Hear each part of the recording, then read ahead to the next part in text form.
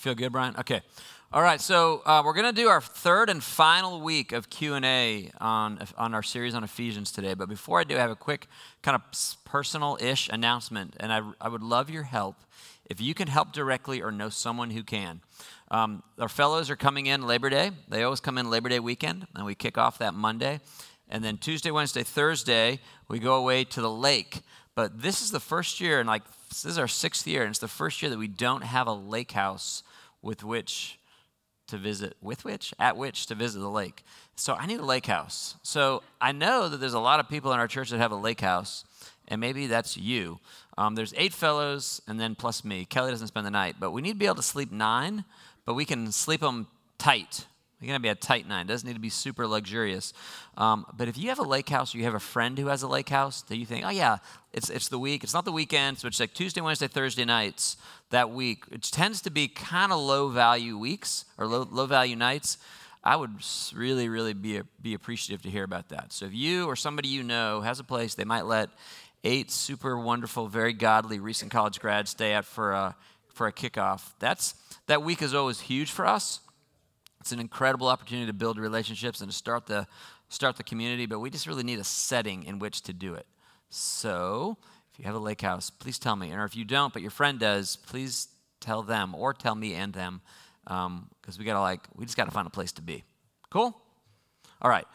Second thing is I'm going to tell you this. This is our last week doing our Ephesians series. Next week, we're going to do a new series. And in preparation for that series, I would like all of you to listen to a podcast that I think is brilliant. It's super well done. There's 3 episodes I'd like you to watch. So each episode's like 30 to 40 minutes. And I'd love you to listen to them and think and engage with this. And then we're going to come back in here. We're going to have a discussion about it. The name of the podcast, jot this down, is Every Square Inch. So if you have Spotify or Apple's podcast or whatever on your phone, you can go to Every Square Inch. And that's, by the way, an allusion to is it Abram or Abraham? Abraham Kuyper quote. He said, "There's not one square inch in the whole domain of our human existence over which Christ, who is sovereign over all, does not cry, mine." So the theme of the podcast is it's all his. Jesus has dominion over all things, every square inch. And the last 3 episodes that he did are on racism in America. And he provides what I've read a ton of stuff on this maybe you have too, in the last several months, lots and lots of stuff about race and sin and the American experiment and all these things. And what he offers here is, I think, the most balanced and thoughtful and unflinching critique of both evangelicalism and the, I don't know what we would call it, a cultural race theory, critical race theory, thank you. Critical race theory, which you may or may not know is kind of a lot of the underpinning academic perspective that's suddenly become very predominant in our culture right now. And he does a fantastic job of looking at all of it. And he warns you in the first episode that you're probably going to like one episode a lot more than you like the other, but listen to them all. And that's my challenge to you, is to go to Every Square Inch, listen to his last 3 episodes on racism in America, and then let's come back here and have a really good conversation about it. It'll probably take several weeks. It will be worth your time. So I don't know, what do you need to do? Cut your grass, put it on a podcast and just let it run. Do your dishes, clean your house, do something, and listen through this, and then we'll have a conversation about it. And I'll give you that name again at the end of the podcast in case you miss it. But Every Square Inch, the last 3, and then we'll talk more about that. But also, I need a lake house. Groovy? Okay, so a couple weeks ago, we did Q&A on Ephesians. You guys put in a whole bunch of questions. We've kind of been working our way through that. We did spiritual warfare last week. We did kind of a smattering of things the first week and did a recap of Ephesians. This week, I want to give the full hour to really one topic. There were a couple of questions about it. They were phrased like this: will you settle the question of predestination once and for all, please? Yikes. So I'm happy to do that. That's my pleasure to do that for you. And on a similar topic, somebody asked, reading Ephesians, it appears that not all people are among the elect. Is this correct? And if so, can these people be saved? Okay, so This is a topic that some of you may have read and studied and thought about this ad nauseum. Some of you might not even be sure exactly what we're talking about. Some might be, you love Calvinism, just makes your heart warm, which would be another label for this doctrine of election or predestination. Others of you very well aware of it, and you hate it wherever you're at. And so that's always, anytime you teach on election or predestination or Calvinism or sovereign grace, any of these things, what's that? Yes. Half you love it, half hate you, okay? And that's okay. But I want to try to give you, we'll do it in an hour, 45 minutes. We'll try to give it. We've done this before over many, many weeks. Sometimes we'll talk about it in 3 minutes. So we're going to try to do the 1 hour version of the doctrines of predestination, okay?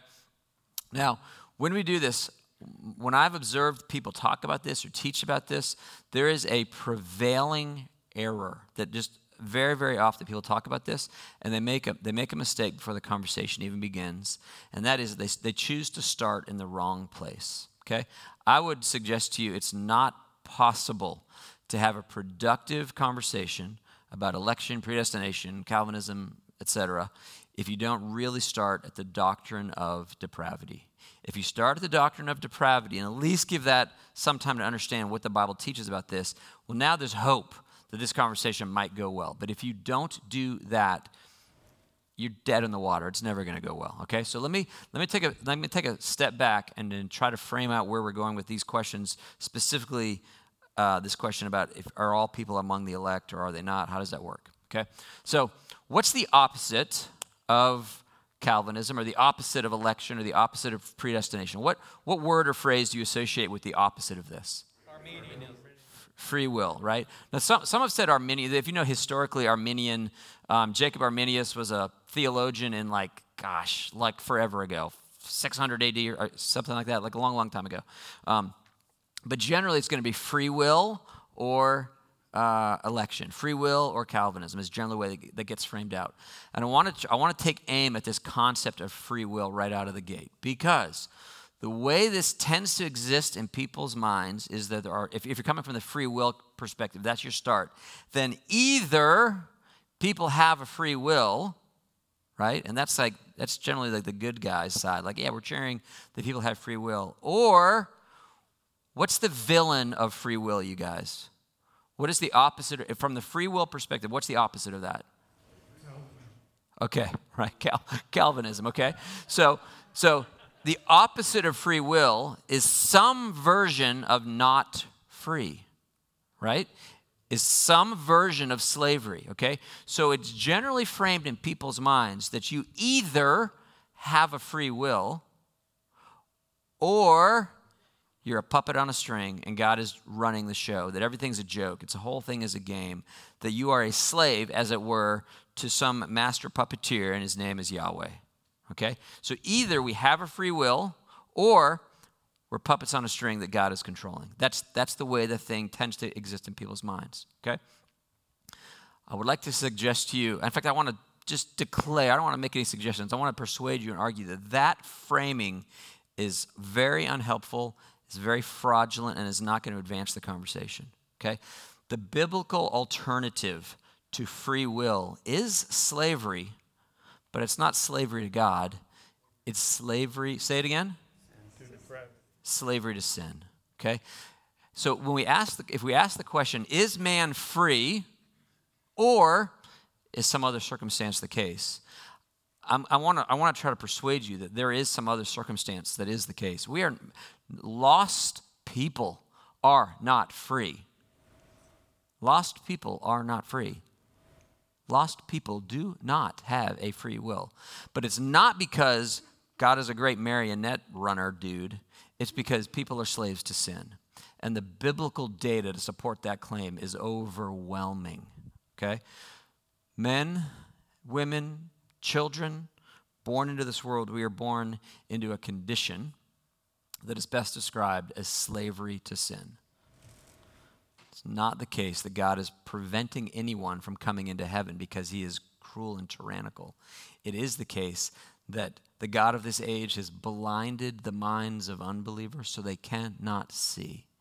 It is the case in Ephesians 2 that we were dead in our transgressions and sins in which we used to live when we followed the ways of this world, the ruler, the kingdom of the air, the Spirit is now at work in those who are disobedient. It is true that we were by nature objects of wrath. And so what I want to do is draw from you guys this morning a quick survey on the biblical condition of mankind. If we don't do this, if we don't do this well, and if you don't really pause to say, what do I think is actually the case of the nature of everybody who's ever lived? Where do we begin this game? Then this conversation goes off the rails. So, I just gave you two, or I just gave you Ephesians, well, really one. Ephesians 2, I think is the one I quoted. Where would you go to make a biblical case for the nature of mankind since the fall? What other passages have you perhaps heard that answer the question, is man free to do good? Is man capable of choosing God? Is man capable of exercising faith? What are the texts that speak to that? None righteous, no, not one. Okay, so Bob's going to Romans 3. There's no one righteous, no, not one. And really turn there for a second, because this is kind of like the mother of all passages. Romans 3 is actually a kind of a compendium, I guess, an amalgam of all sorts of, we're going to go down here, let's see, verse 10, we'll start there, Romans 3:10. This is a bunch of Old Testament quotes that he's just going to string them all together, okay? And when he finally gets here, he's been building this case. It starts in chapter 1:18. The wrath of God is being revealed from heaven against the godlessness and wickedness of men. And he just builds this case of judgment. And his kind of final, you got to see the prosecutor in the courtroom. And his final appeal to the jury as he's making his case here is Romans 3:10, as it is written, there's no one righteous, not even one. There's no one who understands. So it's not just that you don't do good things. This is beyond your grasping. No one understands. No one who seeks God. Do you believe that's true? That no one left to themselves will seek him, will pursue him, will choose him. All have turned away. They've together become worthless. There's no one who does good, not even one. Their throats are open graves. Their tongues, Quig was talking about, tongues practice deceit. Sometimes it's their fingertips. The poison of vipers is on their lips. Their mouths are full of cursing and bitterness. Their feet are swift to shed blood. Ruin and misery mark their ways. The way of peace they do not know. There is no fear of God before their eyes. Okay, that's one of the densest, and every one of those is an Old Testament quote, and he's just kind of stringing them all together. So Romans 3 is one. We're not going to unpack them. We're just going to kind of let the emotional weight of it all sit on you. So Romans 3, where else? Isaiah 53, I think he's quoting, we all like sheep have gone astray. Each one has turned to his own way. Very good. So, Isaiah 53 is it's the fourth servant song, this great picture of the cross, one of the clearest depictions of the crucifixion in the Old Testament. And yes, we all like sheep have turned astray. We've turned to our own way. Good. Where else? Yeah, Dan? Romans 6. Okay. Romans 6 would be, if Romans 3 is the most kind of like just kind of verbose, Romans 6 is probably like the clearest bullseye on this. So, Paul is building the case. And by the way, if you really want to understand the doctrine of sovereign grace, of election and predestination, I think the best thing ever written to that end is Romans. He says, and see, where should we pick it up?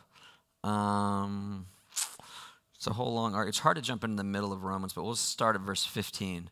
He says, what then? Shall we continue to sin because we're not under law but grace? By no means. And listen to this, verse 16. Don't you know that when you offer yourselves to someone to obey him as slaves, then you are slaves to the one whom you obey?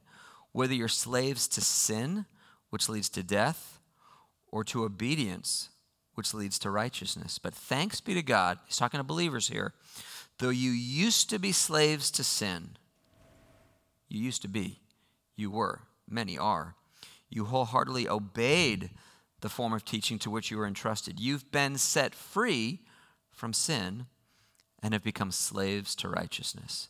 You're being the fact that you're set free from sin is, ipso facto, you were a slave to sin. This is the basic nature, not free. You'll find zero passages in the Bible that affirm the freedom of humanity and countless passages that affirm our slavery to sin until, if Christ sets you free, then you're free indeed. But then and only then. Yeah, Faith? In that verse, Yeah. Doesn't that imply some kind of choice? Oh, it absolutely does. Absolutely. Okay, so Faith said, does the statement, offer yourselves, doesn't that imply a choice? And 100% it does. We're going to this gets ahead. I'll just give you a sneak peek in case you're like sitting on attack. When I say, I hope I've been careful to say, you've heard me say, that lost people are slaves to sin.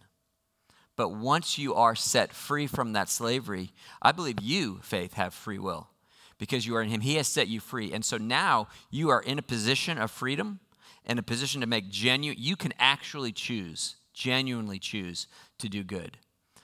So you're saying that verse is referring to current believers? Yes. Yes. So, well, absolutely. When Paul is talking in Romans, he's talking to believers. And so when he says, verse 17, but thanks be to God that though you used to be, Christian, a slave to sin, you wholeheartedly obeyed the form of teaching to which you were trusted. You've been set free. You become slaves to righteousness. But in the whole thing, he's saying, listen, you used to be this way, and you would choose it every time. But now you can make a better choice. Something has changed, and you can still choose to do evil. That happens, right? Like earlier today, probably. But you can also choose to do good. So we have genuine free choices. And I would say, well, we'll get here down the road. I think our freedom begins the moment of regeneration, which may not make sense yet, but hopefully it'll make sense before the end of the hour. So stay put, because there is another free choice that gets made. Kelly? Can you speak to the lost are slaves to sin and they cannot choose to do righteousness?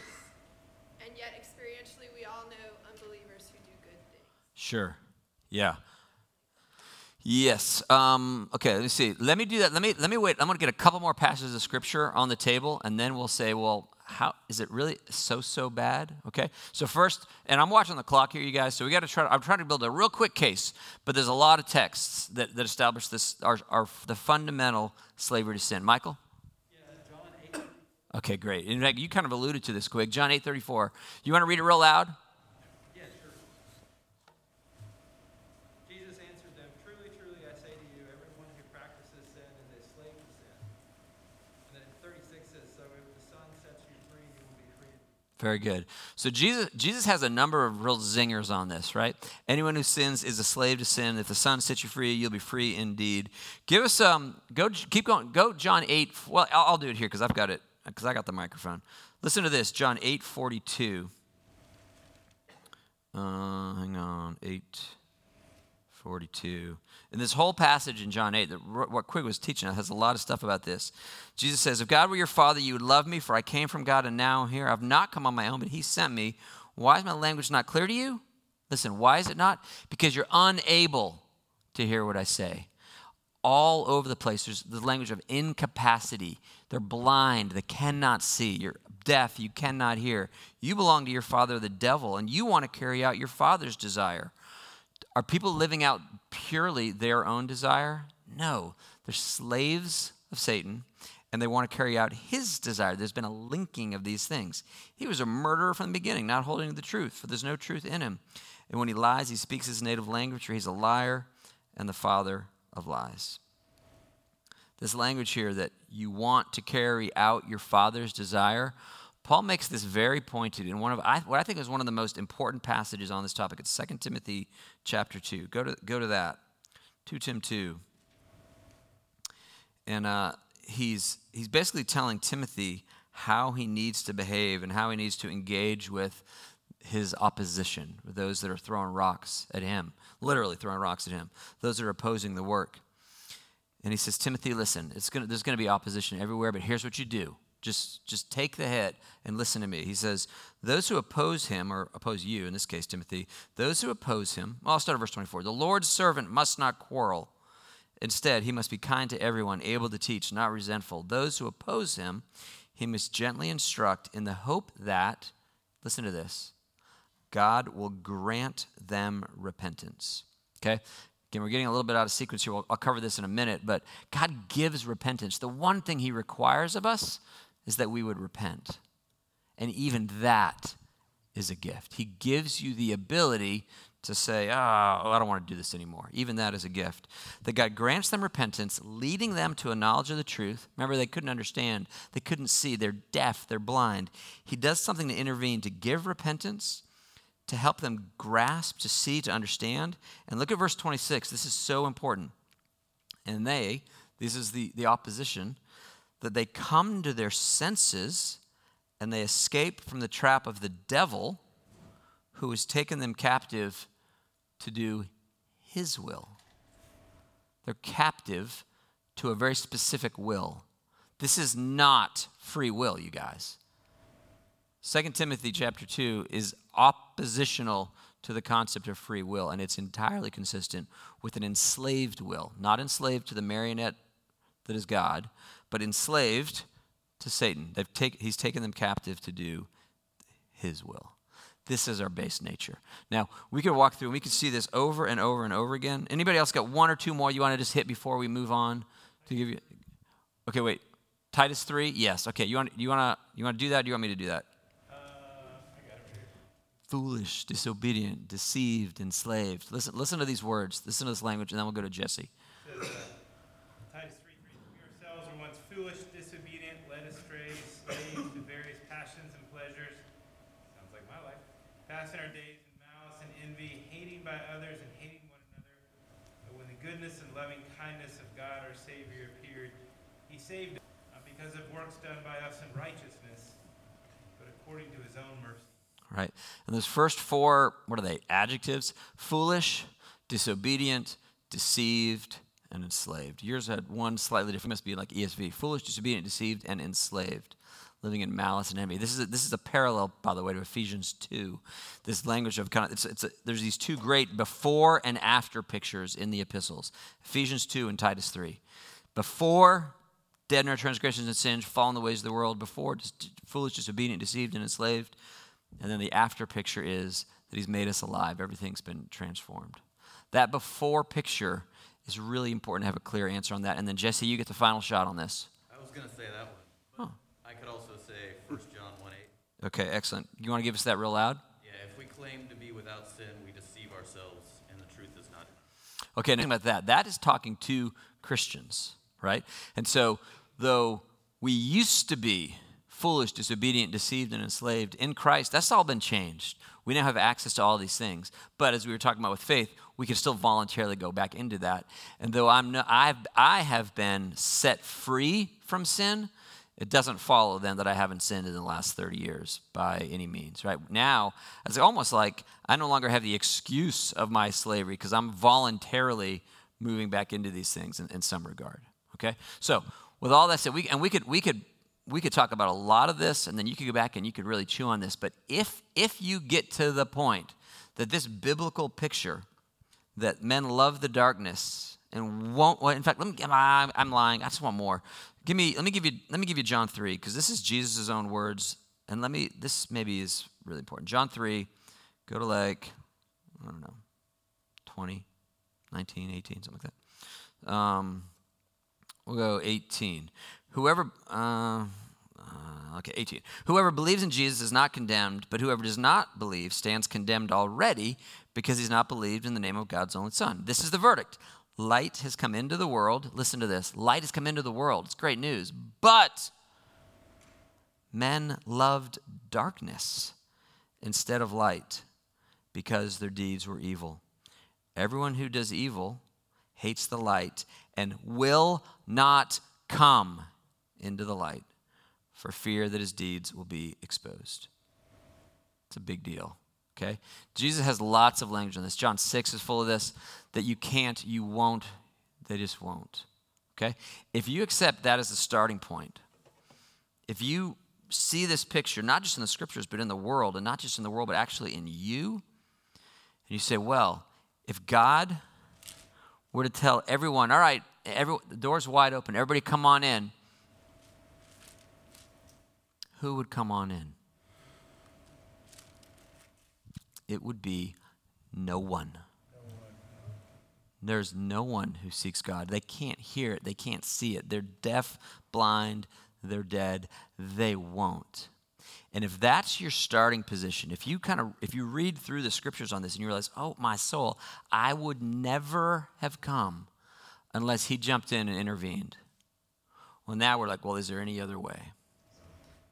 If you treasure your free will above all else, and you think that God treasures your free will above all else, despite the absolute vacancy of any biblical data to support that claim, then you got to understand that your freedom is limited to rebellion. If God loves, I will have no one worship me that hasn't freely made that choice. No one would ever worship him. And it's not because he's not lovely. It's not because he's not worthy of worship, but it's because there's something dreadfully, tragically wrong with us in our base nature. And God comes to a group of people who will not have him, and he devises a way to reach in and to pull them out of their stupor, to change this thing that is so corrupted in them so that they might actually, freely, genuinely love him. And now we're going to move to the next point, okay?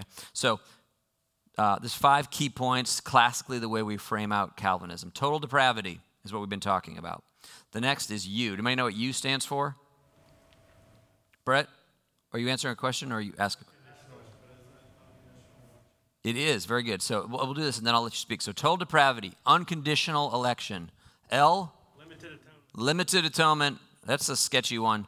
I, irresistible grace. And then P is perseverance of the saints. My hope here is to give 15 minutes to unconditional election. We're going to skip over limited atonement. We're going to talk about irresistible grace, and we're going to skip over perseverance just for the sake of time, okay? But first, Brett, and then we're going to do depravity. Whether you believe me or not, the biblical case, I think, is rich. Go ahead and research this, okay? But Brett? Yeah, I was just going to ask you, this might be getting into irresistible grace and just shutting down. I feel like it is. But when Jesus is talking to the Pharisees and he's saying, your father is the devil and you're unable to hear what I'm saying. So based off of what you're saying, he's not trying to convince them of anything. He's just making a statement of fact. You can't hear me, you can't understand what I'm saying because you have no ability to do so. He's not trying to convince them to change what they're thinking. Okay, so. It would be useless to tell them. Okay, sure. Okay, so Brett's question is in this passage that we just quoted, you're probably looking at John 7. Is that the one you're talking about?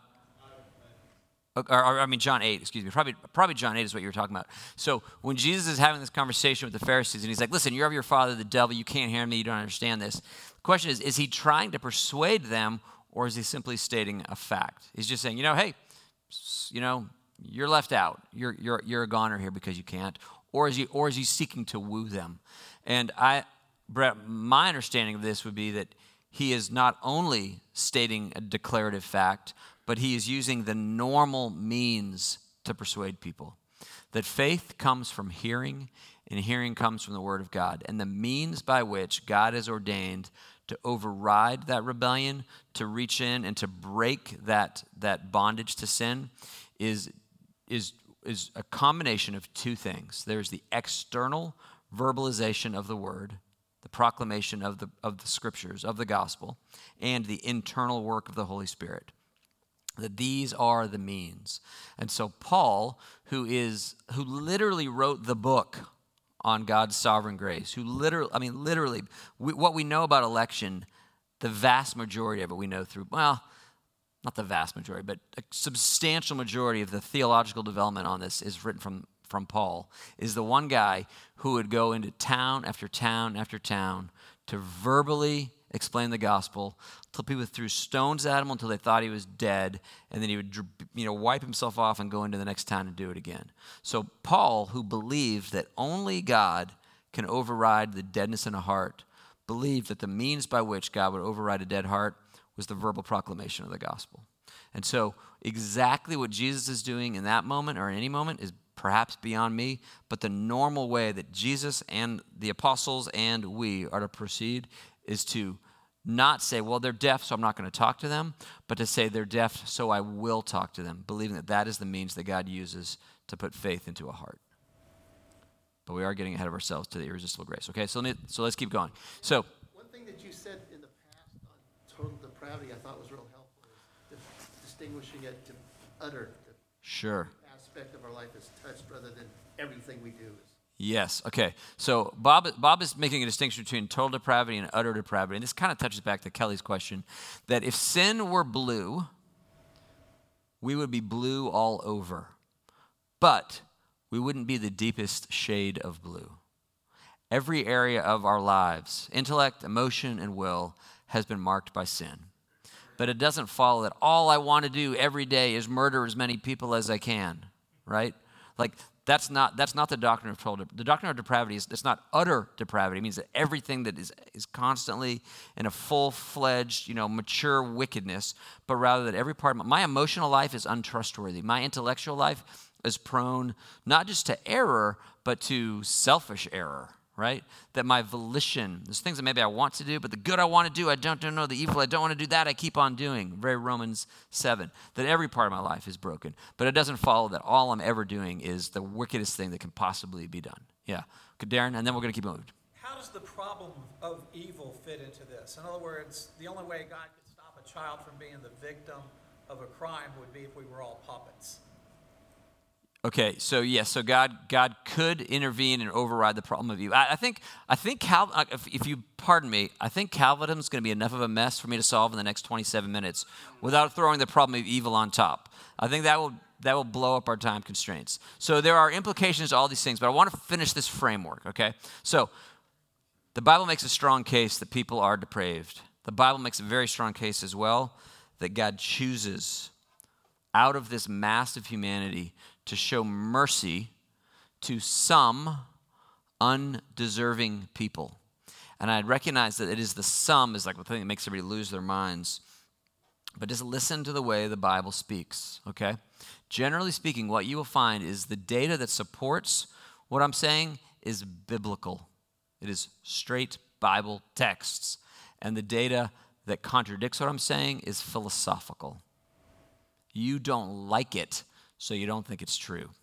But just listen to what God has said in his word. So let's see, where can we, well, in fact, I got a handful of these, a whole bunch of this, but can anybody think of texts that affirm the idea, not depravity, not irresistible grace, but this idea that God chose you, that God picks and draws and sovereignly overrides the rebellion of some? Can you think of any of that? Because there's a ton of scripture on this. Ephesians 1, all right? This is the passage we looked at, right? Go ahead. I'm just going to do all the reading because of the masks and the sound and everything else. So Ephesians 1 says, verse 4, he chose us, for he chose us in him before the creation of the world to be holy and blameless in his sight. In love, he predestined us to be adopted as his sons. The very plain meaning of those words, he is the subject of the verb. We are the objects of the verb. In salvation, we often like to put ourselves as the subject of the verb, but we are always the object. He saved us. He chose me. He predestined me. He made known to us the mystery of his will. It's all of him. Verse 11, in him we were also chosen, having been predestined according to the plan of him who works out everything in conformity with the purpose of his will. How about this? Go to John 6. You might be thinking of others, but listen to the way that Jesus speaks here. John chapter 6. Go to, let's see. Go like toward the end here. There's actually a fair bit about this, but he says in verse 44, no one can come to me. We've seen that. No one can come to me unless, there's a condition. No one can come to me unless the Father who sent me draws him, and I will raise him up at the last day. As it is written in the prophets, they will all be taught by God, and everyone who listens to the Father and learns from him comes to me. No one has seen the Father except the one who is from God. Only he has seen the Father. Where else when you think of, there's a ton of this. Maybe I should have printed this all up for you, give you some study notes. Go to Romans 8. Romans 8, okay. So now John's going to take us kind of deep into the heart of this whole thing. So go to Romans 8. We'll pick it up. Go to 28. We'll do that. Romans 8. Romans 8, 28. Says, and we know that in all things God works for the good of those who love him, who have been called according to his purpose. For those God foreknew, he also predestined to be conformed to the likeness of his Son, that he might be the firstborn among many brothers. And those he predestined, he also called. And those he called, he also justified. And those he justified, he also glorified. Now, sometimes people get caught up in verse 29. It says, for those God foreknew, he also predestined. So, what does that phrase mean, you guys? Those God foreknew, he predestined. Does it mean that God looked into the future and he knew, he could see Cheryl's going to believe. He goes through and he looks at Brett, then he keeps going, sees Whitney right now. He goes down the line and he foresees, he foreknows, and he says, oh, elect, because he sees the decision they're going to make. Could that be the case? Why not? They're dead in their sin. Because if he looks down the corridor of time to see who's going to choose him, Quig, nobody, right? He's going to look down and be like, all right, everybody who's going to choose me, I'm going to choose them because they're going to choose me, which itself is nonsensical. But if that were the case, vast millennia of no one choosing him. Vast millennia of men, women, and children saying, I'm not interested, thanks, no. It doesn't mean that he foreknew what they would do, because there was nothing there to know. There was no doing to see. What is he foreknew them? It's a pre-existing relationship. Those that he has showed his love and grace to, he predestines, and then he calls, and then he justifies, and then he glorifies. And I know this is tricky. This is really tricky, especially when you happen to love somebody and you don't know. Is God going to draw them to faith? Your deepest longing, perhaps, is for somebody that you love, that they would come into his saving grace. And you're like, and I don't know. Is he elect? Is she elect? Is God going to ultimately show this grace? What we know is that they're depraved. What we know is that they love things more than they love Jesus. And we know that Jesus has been unimaginably kind to us, that he has saved millions from a sea, billions, who knows what the final tally is going to be, from a sea of rebels. We know that he has called us to preach the gospel because it's through the preaching of the gospel that he accomplishes this end. We know that there's nowhere in the Bible ever anything that gives a hint to our being able to predetermine whom he has elected. There is nothing anywhere in the Bible that says, you know what, they're probably not elect, so don't waste your time, right? You see nothing like that. Instead, you see endlessly the call to take the gospel and to preach it broadly to every creature. Literally, we are commanded to preach the gospel to every creature. The very end of Mark's gospel, preach the gospel to every creature. In Matthew's, it's to every nation. In Mark, it's to every creature. We go broadly to everyone we can. Not only that, but we go and we suffer. Paul says, listen to this. Go back to 2 Timothy, I think it's chapter 2, might be chapter 1. He says in 2 Tim, let's see, bear with me. Chapter 2, verse 8. He says, remember Jesus Christ, raised from the dead, descended from David. This is my gospel, for which I am suffering, even to the point of being chained like a criminal. But God's word is not chained. Therefore, I endure everything for the sake of the elect. Interesting. Therefore, I endure everything for the sake of the elect, that they too may obtain the salvation that is in Christ Jesus with eternal glory. Paul knows that God will save this one and this one and this one, and that's the reason he does it. because he knows that God has people that he will call to life, and so he's going to do it no matter what it costs him. He's going to do it. Many, I think, have said, well, if God's going to do it anyway, then I'm out. I'm going to check out. I don't trust him to do it.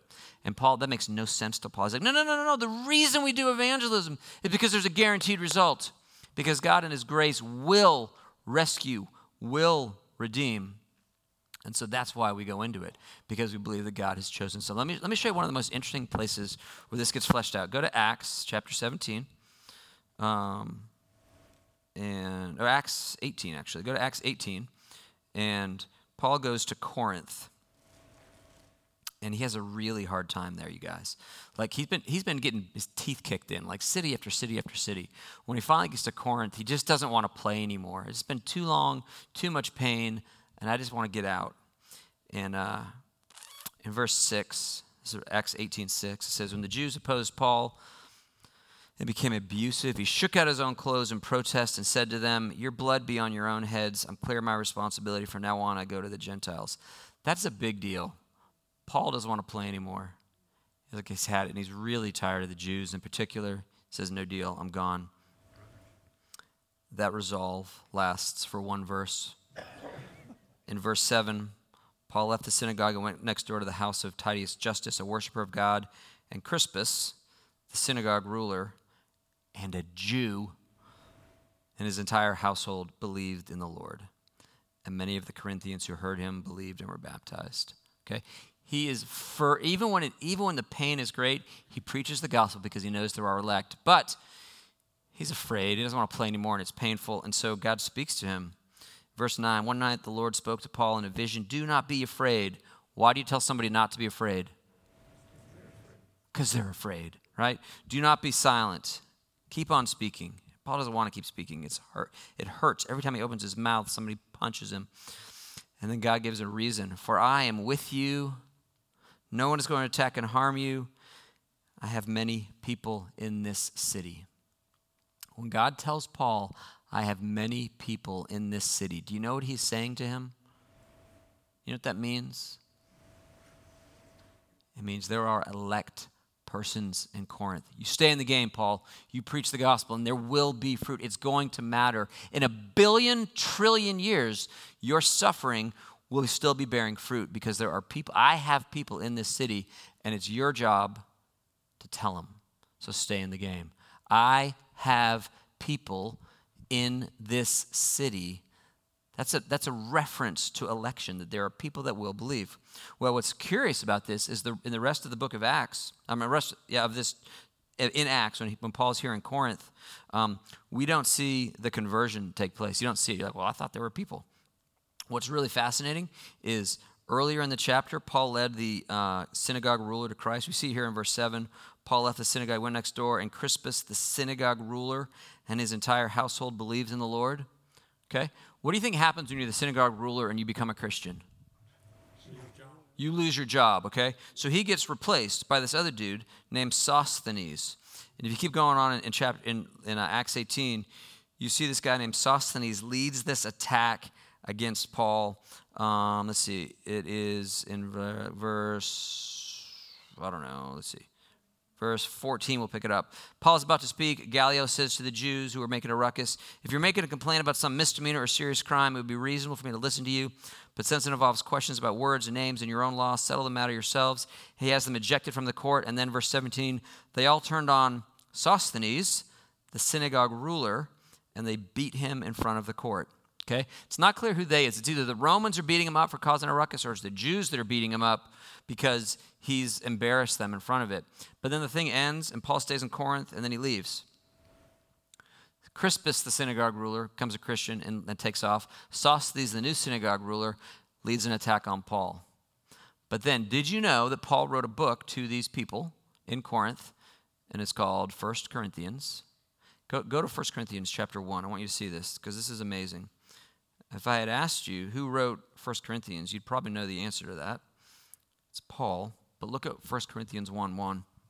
It says, Paul, called to be an apostle of Christ Jesus by the will of God, and our brother Sosthenes. Holy moly. Like Sosthenes, the replacement synagogue ruler in Corinth, comes to Christ because, and I quote, I have many people in this city. And this is the thing that drives Paul on. Everywhere he goes, there is a riot, but there's also a revival. There is death, but there is also life. He says, we smell like Jesus. To some, we're the fragrance of life. To others, the stench of death. And who is equal to such a task? But Paul is driven forward, believing that if he suffers all things for the sake of the elect, that God will draw the elect to faith, and he wants to be in on the game. Okay? All right. So total depravity. That's your snapshot of total depravity. That's your snapshot of unconditional election. Let's at least give a couple minutes to irresistible grace. What does the word irresistible mean to you guys? Thank you. Very good. Can't resist it. In Charlie language, can't help it, right? Can't help it. All right. What does that mean? You have to have it. Irresistible grace. Name something that's irresistible to you. Ice cream. Ice cream. Amen. Hot buttered rolls. Okay. Gravity. What is it? Mater sandwiches. Okay. All right. It's all food, basically. Okay. So, does the concept of irresistible feel coercive to you? It doesn't, right? Nobody said, like, I find, paying my taxes irresistible. It was all weird food stuff that you happen to like, okay? When something is irresistible, what that means is that the beauty of it, the delightfulness of it, the splendor, the yumminess, whatever it is so great that you will have it freely, but certainly. The doctrine of irresistible grace is not that God will coerce you into belief. And oftentimes it's framed out in these terms that because God doesn't want robots who've been forced to love him, he gives us free will. Well, that's just a false construct, right? I was a slave to sin, and I would not choose him. And then he fixed the broken thing in me, so that I could actually freely, for the first time, see how beautiful he was, see how delightful he was, and then I went to him. Of course I went to him. Not because he coerced me to go to him, but because I saw him as he is. And he is actually irresistible. Oftentimes I spent my entire life working with college students and now with fellows. And the primary illustration I try to use is with these guys, and it works better with the men than with the women, I will confess, is that on your wedding night, is anybody going to coerce you to have sex with your bride? The answer is no. But are you going to? Absolutely? Completely? Yes? Yes. And why is that? It is because you will find her irresistible, right? The grace of the Lord, what he offers to us here, is not that he coerces us and forces us to take him, but we find him delightful and we move to him freely. And so back to kind of what we were talking about, faith, I don't think it's merely the case that Christians exercise a free will once they become Christians, but the actual moment of exercising faith is in fact a free choice. That everyone, if you love Jesus, if you walk with him, that choice to walk with him and love him, paradoxically, it was free. It was immediately preceded by the regenerating power of the Spirit so that you could see his delight, see his beauty. But once you saw it, you wanted it and you took it because he is irresistible. Absolutely. Okay. The verse, I think it's in 1 Timothy that you were mentioning earlier, where it says, perhaps he will grant them repentance.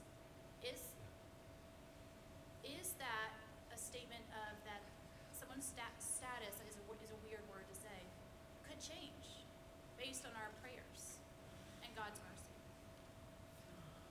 Could the status of Like non-elect to elect, like perhaps grant them repentance. What does that language mean? Yeah. Okay. So what Faith is saying, the 2 Timothy 2 passage, that the Lord's servant must not quarrel. He's kind to everyone, able to teach, not resentful. He does all these things in the hopes that God will grant them repentance. I don't think that it is the case that God changes his mind on that, but I am certain that it is the case that I have no idea what his initial intentions were. Right. So I think that perhaps there is Paul's acknowledgement that he does not know who is and is not elect, who will or will not respond. There's a famous quote by Charles Spurgeon. He said, "If the elect had a yellow stripe on their shirt tails, we would be running about the streets of London untucking people's shirts. But as it is, they do not.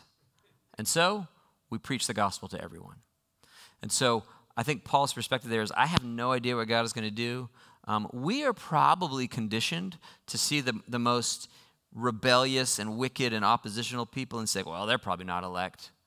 And Paul, I don't think he had that perspective because he's constantly seeing people that are throwing rocks one minute, coming to Christ another.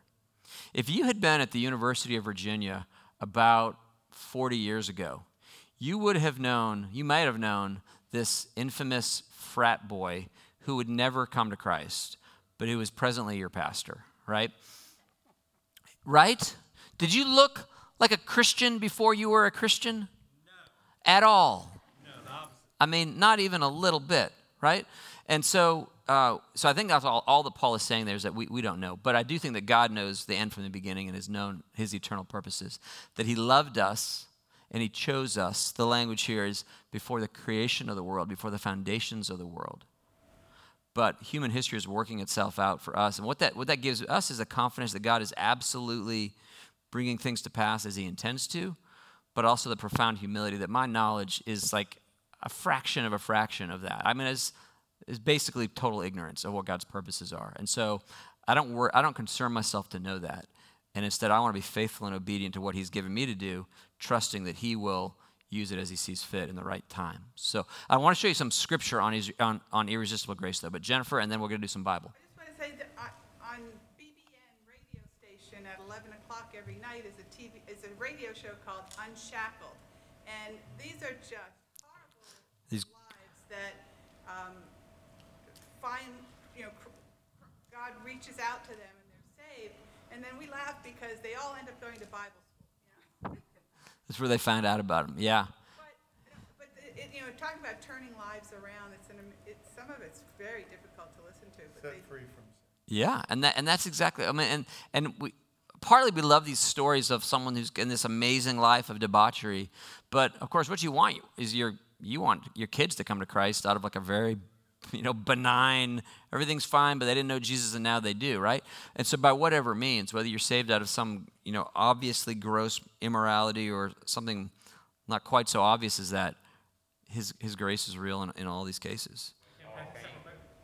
Yeah, so Paul comes as a Pharisee, right? I mean, he's hands clean, but he hated Jesus, and God rescued him. Oh, and by the way, I'll just real quick mention this, and then we're going to look at a couple of scripture passages. If you doubt the doctrine of sovereign grace, if you doubt election, just consider this.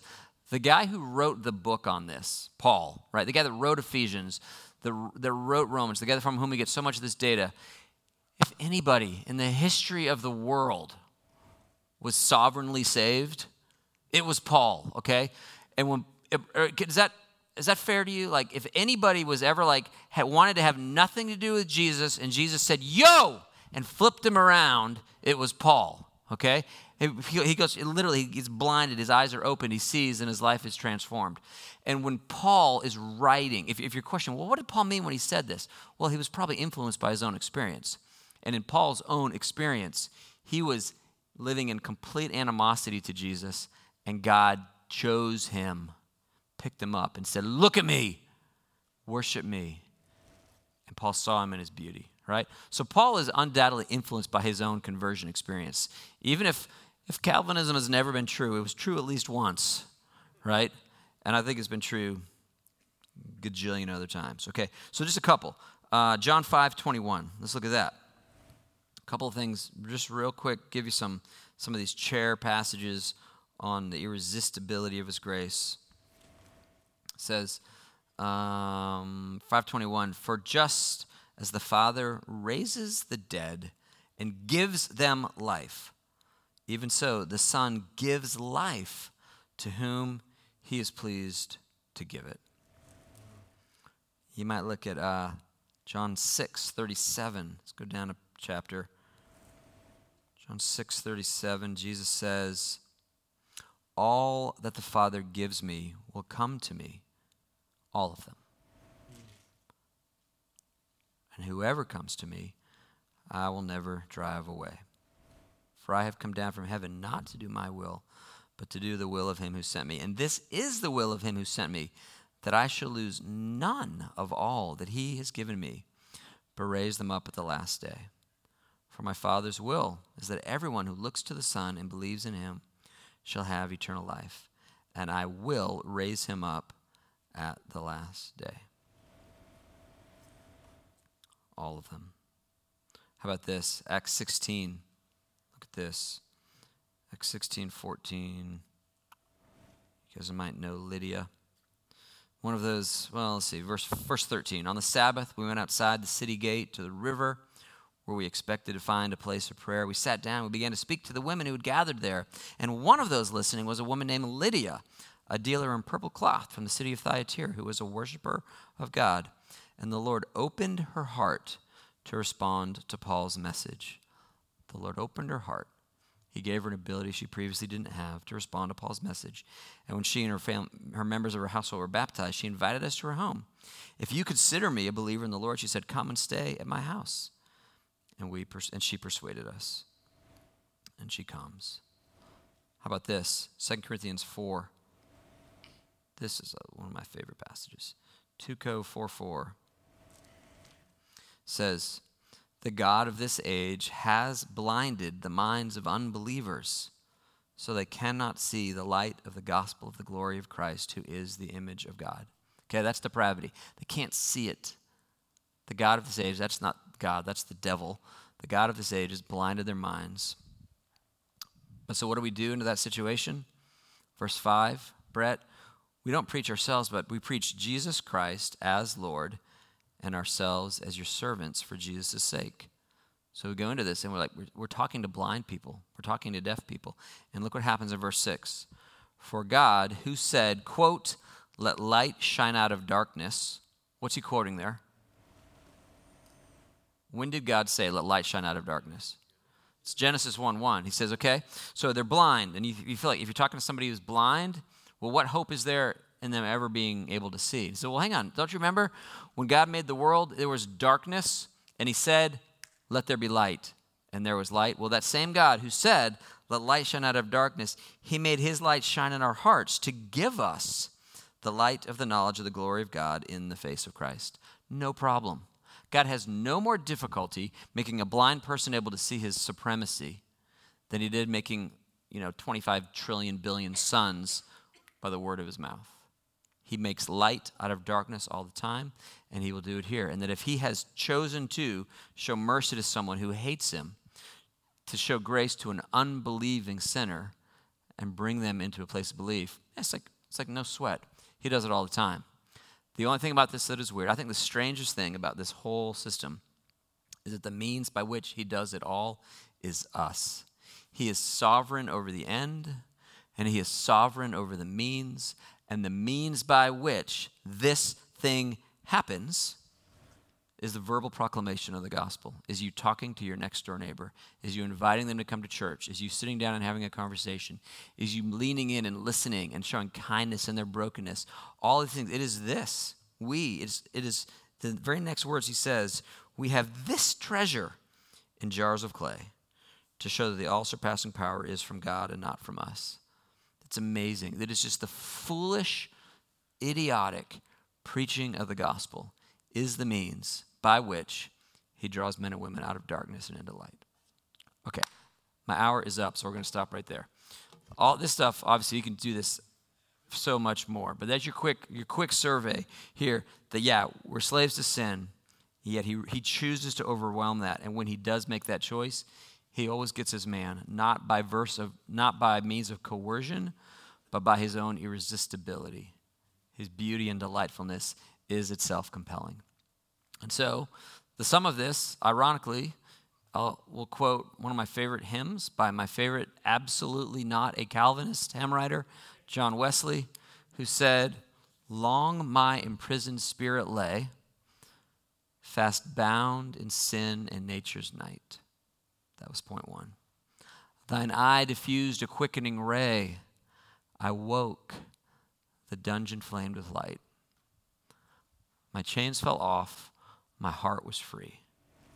I rose, went forth, and followed thee. That's the gospel. This is how it works. And if you're going to write a really good song, you've got to pretend to be a Calvinist. Okay. That's all. Thanks, friends. Oh, every square inch. 3 episodes on racism in America. Please do listen. We're going to have a really good conversation over these next several weeks, but I need you to hear it.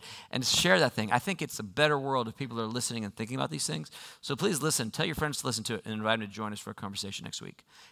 And what's the other thing? I need a lake house. So hook me up. Okay, that is all. Thanks. No shame here. It's a great plug for Alpha. Amen. Who in your life is God calling that you may not know, that you have a friendship with, that you work with, that you do hobbies with, that your kids hang out with?